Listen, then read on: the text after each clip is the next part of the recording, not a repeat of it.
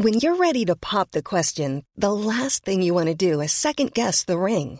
At BlueNile.com, you can design a one-of-a-kind ring with the ease and convenience of shopping online. Choose your diamond and setting. When you find the one, you'll get it delivered right to your door. Go to BlueNile.com and use promo code LISTEN to get $50 off your purchase of $500 or more. That's code LISTEN at BlueNile.com for $50 off your purchase. BlueNile.com, code LISTEN.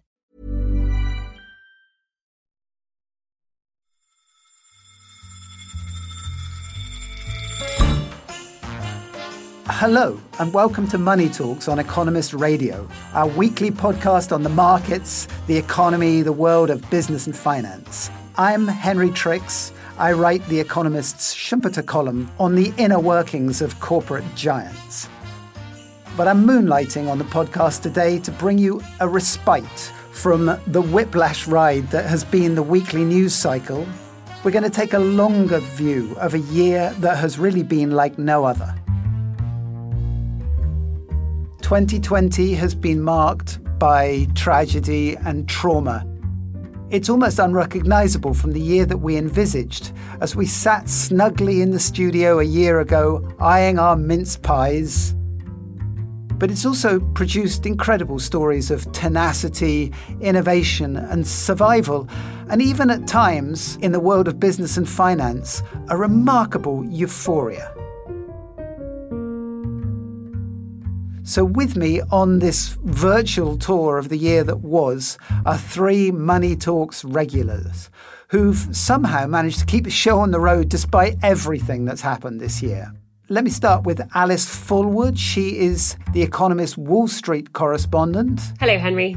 Joining us from Shanghai is our Asia economics editor, Simon Rabinovich. Welcome, Simon. Great to have you. Hi, Henry. And Patrick Fowles is the leader of the pack as our business affairs editor. Delighted to be here, Henry. Let's start straight away with your stories of the year. 2020 is, of course, the year of the COVID-19 pandemic and of a tumultuous American presidential election. But behind that, there have been lots of other stories, and I want to hear about the events, the trends, the transformations, the upsets that have shaped your various beats this year. So, Alice, let's start with you, with dispatches from Wall Street. Sure. My story of the year has probably got to be just what a remarkable year it's been for the US stock market in 2020. American stocks lost a third of their value between the end of February and the end of March as investors reacted to the news that COVID-19 was spreading globally. But the market's recovery, prompted initially by the announcement of Fed intervention, has been a really remarkable thing to watch. And it's run through basically every story that I've covered this year, from the crazy bull run in tech stocks, also the sort of unbelievably poor year for the extremely popular strategy of value investing championed by the likes of Warren Buffett. You've seen this renaissance in retail trading and small investors. Even the sort of reaction of stocks to the US election was pretty surprising. The tight race in the swing states was supposed to be this doomsday scenario for stocks. We didn't find out the results of the election for 4 or 5 days. There have been slews of lawsuits. Trump has refused to concede, and stocks have been like Teflon. They've kept going up, and they're now up by around 15% year to date. Yeah, it's been an incredible year. I wonder what, as you stared at the screen, what caused you kind of more surprise? The absolute collapse in March or the unbelievable recovery? It's got to be the recovery. You know, stocks collapsing on the idea that sort of businesses were going to be shut down was obviously terrifying and dizzying to watch, but it was, you know, people were behaving as expected. This imperviousness that stocks have had to sort of any bad news has really been scary in a different way. It was scary when stocks fell in March, but it's sort of uneasy that they're rising so relentlessly now. Simon, let's turn to you. I mean, the coronavirus kicked off in China, but it's been pretty much under control since the spring. So back to normal, has it been since then? Well, economically, it's definitely a strange kind of normal in the sense that activity domestically has resumed full throttle. But obviously, nobody's crossing any borders. You have to get a PCR test before you can be admitted to a hotel, especially if you're a foreign journalist who they might want to keep away. But I mean, the biggest story beyond COVID that I've been following this year has been the Ant IPO and ultimately the Ant non-IPO. the valuation was going to come somewhere north of $300 billion. If you looked at gray market trading, it was potentially going to be up to $500 billion in a matter of days. It would have made it the world's most valuable financial services company of any kind. And then lo and behold, 2 days before the IPO, the regulators pulled the plug on it. The apparent excuse was that new regulation was coming down the pipeline, which was going to significantly disrupt Ant's business model. The real explanation is that Jack Ma, who's the founder, had given a speech where he was very critical of Chinese regulation. The speaker just before him was Wang Qishan, one of the senior leaders of the country, who's also one of the architects of China's financial system, such as it is. And so that rattled some cages in Beijing. So a lot of people looked at it initially as this is an example of the limits on entrepreneurs in Xi Jinping's China. But there also seems to be global resonance. So you now look at, what's going on in America with Facebook facing potentially quite serious regulatory action from the antitrust side. You could argue that Ant is important not just for what it says about China's regulatory landscape, but also for kind of the coming wave of regulation of big tech globally. Have you got any thoughts on that, Patrick? Yeah, well, I think it sort of captures the strange combination of authoritarianism and technological superiority that is at the heart of Xi Jinping's vision for China. Payments is a fantastic example of where it is just years ahead of the West. And yet at the same time, the story seemed to sort of capture the pitfalls and dangers of China's state-driven model of capitalism when the person running the state has become increasingly unaccountable and really more and more of a dictator even. So, Patrick, you, as business affairs editor, oversee all our business, finance and economics journalism. And I should tell listeners that you are also behind many of the cover stories that we produce. What story has really stayed with you this year? Well, I think the big story looking back is the huge size and increase in size of government. I was reading Barack Obama's memoirs recently, and he goes through the agonizing decision about whether the government should step in during the financial crisis and how far it should go. Well, there was no agonizing this time round because governments everywhere went absolutely ballistic. Lots of Rubicons have been broken. For example, the Fed has effectively backstopped the junk bond market, which 20 or 30 years ago was the realm of speculators and crooks. It also just raises some mind-boggling longer-term questions. How far is the implicit guarantee the government gives the private sector going to go? Can capitalism really work if that guarantee exists? How far might central banks' missions be expanded? Can they solve climate change? Might they be able to address racial injustice in America? That's now a live question. As our cover in December showed, the consequences for inflation are important. And then lastly, I think it opens up really interesting questions about whether there's a more efficient way for the government to help people. And central bank digital currencies might be one way of doing that, where the public, for example, might have a direct accounts with the government so it can give money to them. And it's interesting, that does tie in with the Ant story, because one of Ant's long-term competitors might not be a Chinese company, but might be the Chinese government, which is keen to do some fintech innovation of its own. Yeah, and of course it ties in with Alice's story as well, the incredible boom in markets. Well, Henry, I hesitate to ask a columnist who's produced, I think, 50 columns this year, what the story of the year is for you, given you've had a lot of choice. But tell us your option. Well, my story of the year actually goes back to a column that I wrote at the very beginning of January in 2020. I described this as the start of a do-or-die decade for big oil. And I was totally wrong. It was a do-or-die year for big oil. We are moving into an era where you can't really talk about big oil anymore. You have to talk about big energy. If you look at the share prices, for example, of companies like ExxonMobil or Royal Dutch Shell, they've been clobbered during the course of this year. Meanwhile, some of those formerly very dowdy parts of the energy industry, that is the utilities, the electricity utilities, have become kind of golden boys. There was a moment this autumn when NextEra Energy, a very strong renewables producer in America, was valued higher than ExxonMobil, which only a few years ago was the biggest listed company in America. Clearly, there's a lot to be done to be able to move away from fossil fuels. We ain't there yet at all, but it seems as though this was the year where the transition was really taken seriously for the first time. And just to add to that, Henry, I mean, one of the big fillip for the transition is coming from this side of the world, from China, where they announced back in October that they're aiming for full carbon neutrality by 2060. For them, it's not so much phasing out oil as it is phasing out coal power. China's entire coal capacity right now adds up to about 660 gigawatts. To put that into perspective, that's the entirety of the power generation capacity of Europe. So it's one of the few sectors that foreign companies are incredibly bullish on the opportunities in China, because they know that the only way that China can get there is going to be with the solar capacity and the wind turbine expertise of companies around the world, especially from Europe. So it's going to be, in terms of the drivers of money and investment, one of the absolute big megatrends. A lot can happen in the next 3 years. Like a chatbot may be your new best friend. But what won't change? Needing health insurance. United Healthcare Tri-Term Medical Plans are available for these changing times. Underwritten by Golden Rule Insurance Company, they offer budget-friendly, flexible coverage for people who are in between jobs or missed open enrollment. The plans last nearly 3 years in some states, with access to a nationwide network of doctors and hospitals. So for whatever tomorrow brings, United Healthcare Tri-Term Medical Plans may be for you. Learn more at uh1.com.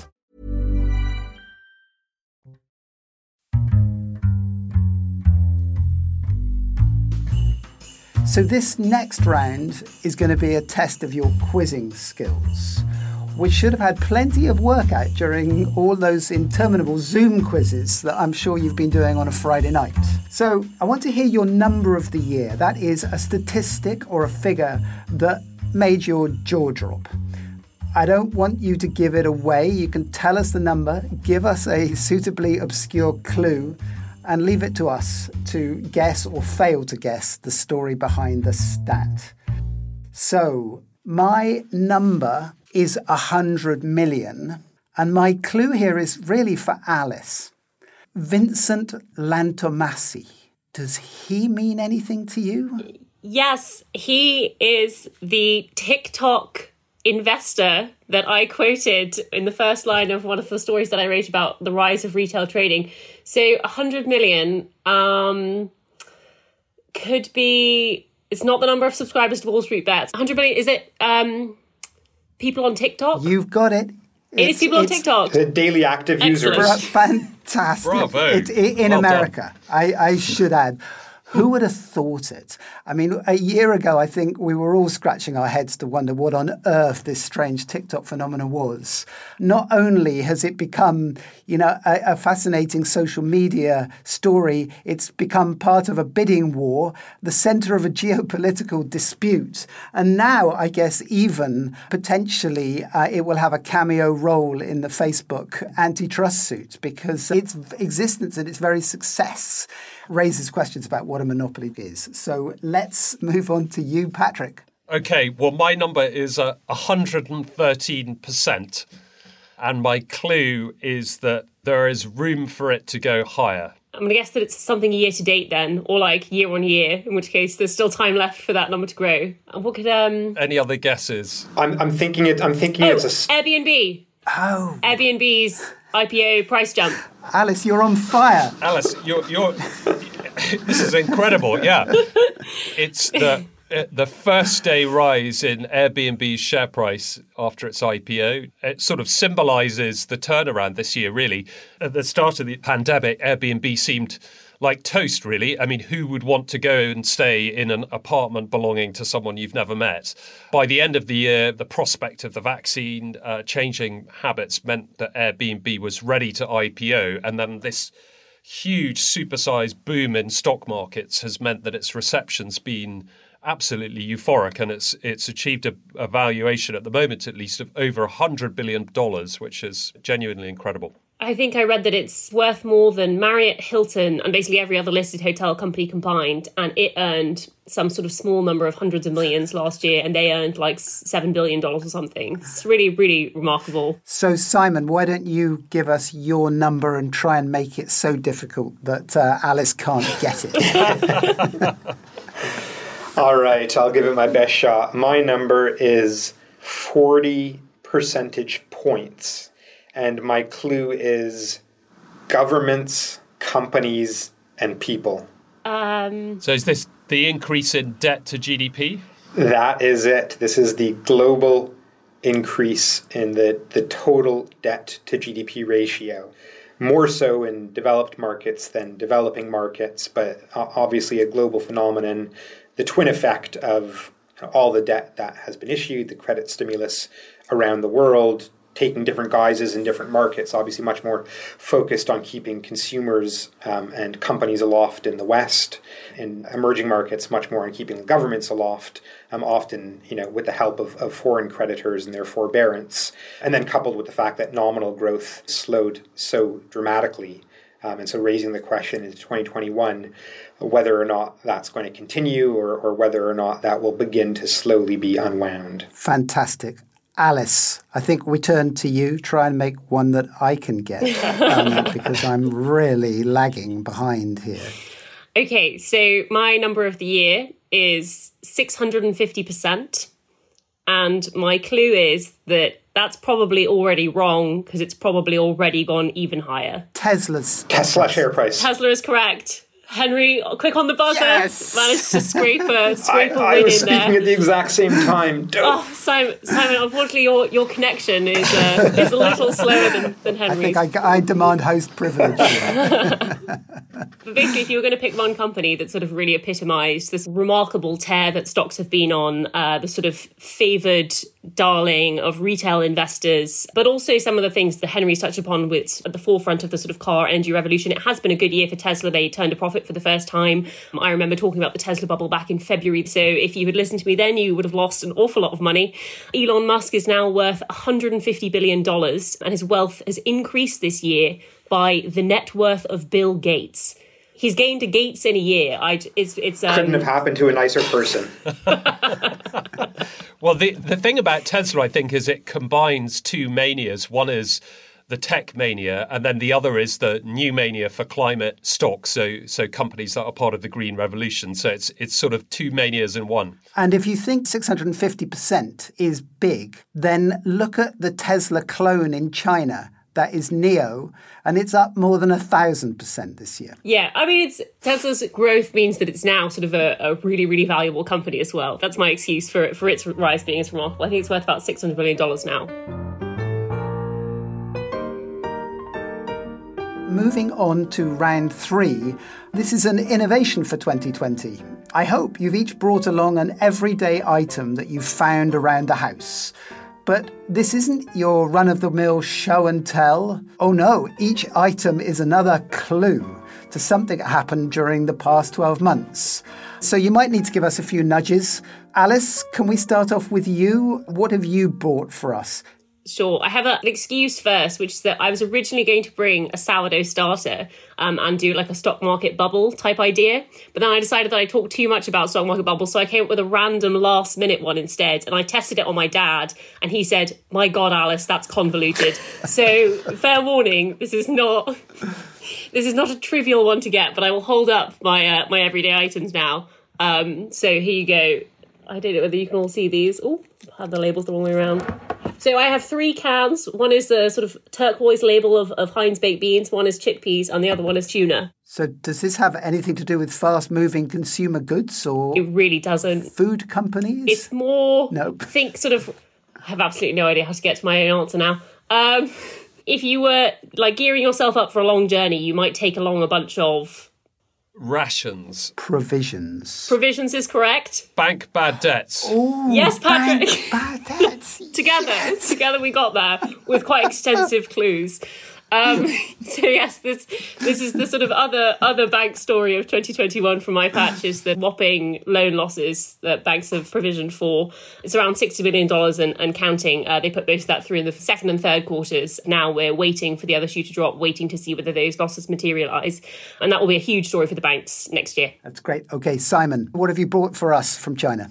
Well, what I had brought for you, but I'm gonna pivot away from it. I'll just let you know I was going to show you this. I don't know if you can see.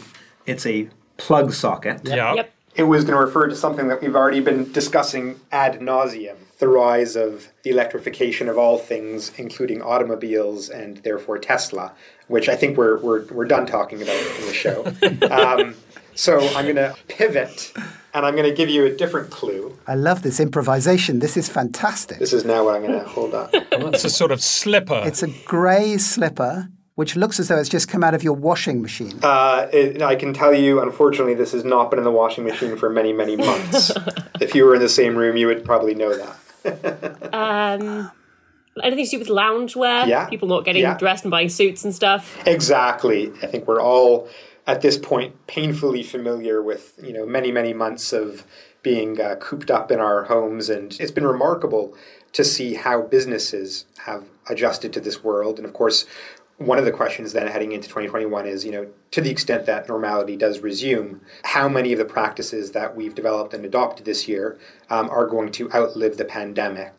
Great. Let's turn to you, Patrick. What's your mystery item? Okay, my mystery item is a large bottle of Defendol hospital-grade antibacterial hand gel for the prevention of swine flu, MRSA and bird flu. The PPE industry. That's exactly right. So we've been talking about Airbnb and Tesla and the glamour stocks, but the real action for investors has been among the far more humble companies that clean toilets, kitchens, bathrooms. You can look at a couple of firms. One is Clorox in the US, which makes all sorts of cleaners. Here in Europe, there's the Anglo-Dutch firm Reckitt Benckiser that makes Lysol and Dettol. Reckitt Benckiser had actually been about to spin off its home cleaning division before the pandemic. And thank God it hadn't quite got to making that deal happen, because the business boomed, volumes up over 20% in the last quarter. I posit that they're the real winners from the pandemic boom. True story from my end in China. Just today, in fact, I was taking a taxi and I pulled out a hand sanitizing wipe. Now, at the beginning boom of all of this stuff being produced, a lot of the liquor makers got into the business because, of course, they had very, very strong alcohol and they could use the distillate to make hand sanitizers as well. So I opened up the wrapping and the taxi driver, without even turning around, said, "Oh, that's Hongxing Arguotuo. That's Red Star white liquor. It's a favorite Chinese liquor. That's 104 proof, isn't it?" And I said, "No, it's a hand sanitizing wipe. It's 9:30 in the morning. I'm not drinking hard liquor right now." But he was right. It smelled exactly like it. Fantastic. Well, maybe I should segue straight on from 100% proof Chinese booze to mine, which is a less than a pint of milk. I have to say that you will only get this if you are an utter Schumpeter geek. But it does relate to an interesting story that has emerged over the course of this year. Milk, anyone? Is this the failed Chinese bid for the Australian lion dairy? No, I'm afraid it's more obscure than that. You had an article, Henry, about whether drinking culture was dead. Yes, I haven't become a teetotaler and turned to milk. No, it's actually something to do with music. Let me tell you, because I love this story. So you know how you had to come up with extraordinary ways to report, because there was basically, you couldn't go anywhere. So I was going down to Somerset to see my parents, and I was writing on the music industry, and I suddenly thought, oh, you know what I'll do? I'll just pop into the site of the Glastonbury Festival. And there I'll look at one of the great cancelled gigs of the year. And it has been a tragic year, I guess, for musicians and music fans. But the reason for the milk is that Michael Eavis, who's the supremo behind the Glastonbury Festival, he first decided to hire T-Rex to come and play at the first ever Glastonbury because he used to find that listening to them really helped with the milking. So that's my story. Anyway, just to give it more relevance even than music, I want to say that what I think has been really interesting about the year is this move towards live streaming. Musicians have gone online in order to connect with their listeners. But also in China, you see this extraordinary burst of live streaming in order to sell products like lipstick and anything else. So I think that that's been one of the enduring changes of the year, I think, will be the predominance of live streaming in our lives going forward. That was bloody cryptic, Henry, I have to say. Alice was worried about this, but bloody hell. I was going to say, you're going to be in trouble with my dad, Henry. He thought mine was convoluted, so... I do apologise, but anyway, thank you very much indeed for your gamesmanship. We're at the cusp of a new year. What about your predictions, your forecasts for 2021? Let me start with you, Simon. Well, my prediction is quite a simple one. If you look at the EIU, the Economist Intelligence Unit growth forecasts for 2020, it looks as if just about a dozen countries are going to register positive growth this year. Remarkable. 180 countries are going to see their economies shrink. My prediction for next year is that it's going to be the exact inverse of that, but a little better. Fewer than 11 countries will contract next year. Far more than 180 will actually see positive growth. It's going to be a massive rebound. And one thing that I've seen in China is that when the virus is controlled, more or less, things get back to normal remarkably quickly. There's a lot of pent-up demand, a lot of pent-up energy that people are waiting to expend. And so this is as much a hope as it is a prediction. But the big hope is that a lot of things that we've been analyzing and looking at as economic problems, we'll see that actually they were not economic. It was always about the pandemic and concerns about fragile balance sheets and overstretched corporates, ballooning central bank balance sheets. All of those concerns will look like trifles by the end of next year. We're with you there, Simon. And I will give you my prediction, which is a lot tamer in a sense than yours. But I think that 5G will be a big story next year. It was supposed to be the story this year. This is the 5G telecoms infrastructure and 5G phones and all these things which are supposed to speed up our connectivity. There was always this question about what the use case was for 5G. And I feel as though this year has really given us a sense of what is the use case for 5G because we are so much more connected. But the other thing is that with the sidelining of Huawei, which will probably continue next year, even under the Biden administration in America and elsewhere in the West, I do think that new technologies or new approaches will emerge, such as this geeky concept of Open RAN, the virtualization of networks. You'll be hearing a lot more about that next year. So I think that we will actually find that 5G has a big use case and it becomes a dynamic part of our business landscape. Alice, how about you? I was tempted to make a prediction either about sort of Tesla or the stock market more generally, but I'm not foolish enough to attempt to predict the direction of either. So instead, my prediction for 2021 is that there will be a frenzy of M&A activity. 2021 will be the year of the deal. A lot of deals were scuppered or delayed this year. Bosses were focusing mostly on surviving the pandemic, not on strategic acquisitions. One consequence of the pandemic as well is that there was sort of a bonkers amount of debt and equity issuance as companies built up these sort of war chests of cash to survive the pandemic. A record $1 trillion of equity has been issued so far in 2020, a 50% increase over last year. And for the firms that have sort of weathered this storm, as Simon suggests, things are probably going to get better in 2021. And that cash is probably going to start burning a mighty big hole in some bosses' pockets. And the year of the deal will raise some interesting questions for investors. Are these deals sensible? And also for regulators, are they anti-competitive? So that's what I'm looking forward to in 2021. Fantastic. Year of the deal. What about you, Patrick? I've got two things I want to mention. One is I think it might be the year of the bottleneck.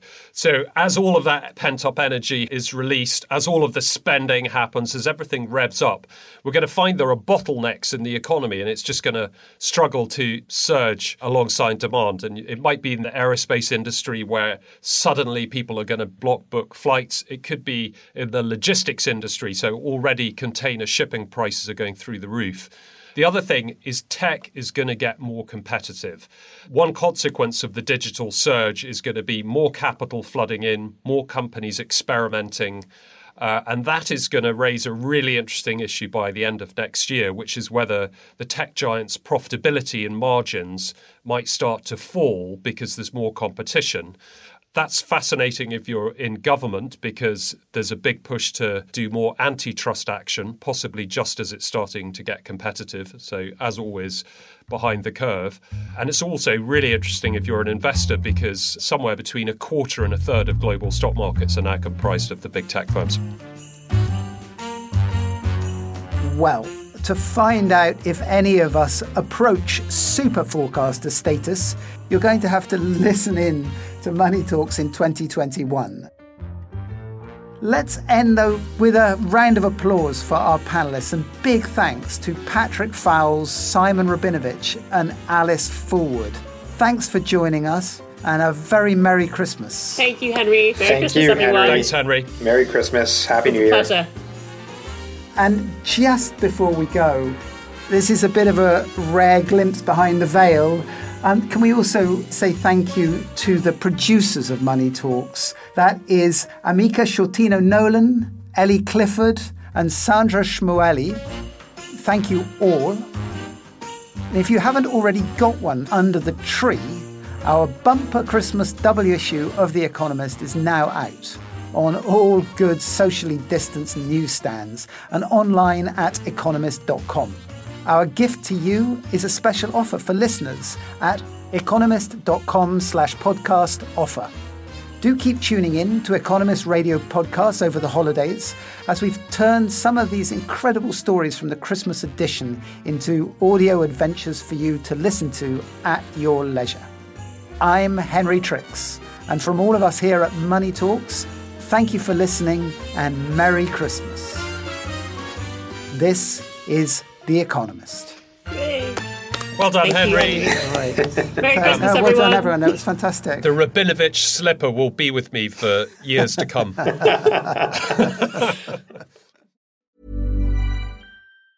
Even on a budget, quality is non-negotiable. That's why Quince is the place to score high-end essentials at 50 to 80% less than similar brands. Get your hands on buttery soft cashmere sweaters from just $60, Italian leather jackets, and so much more. And the best part about Quince, they exclusively partner with factories committed to safe, ethical, and responsible manufacturing. Elevate your style without the elevated price tag with Quince. Go to quince.com/upgrade for free shipping and 365-day returns.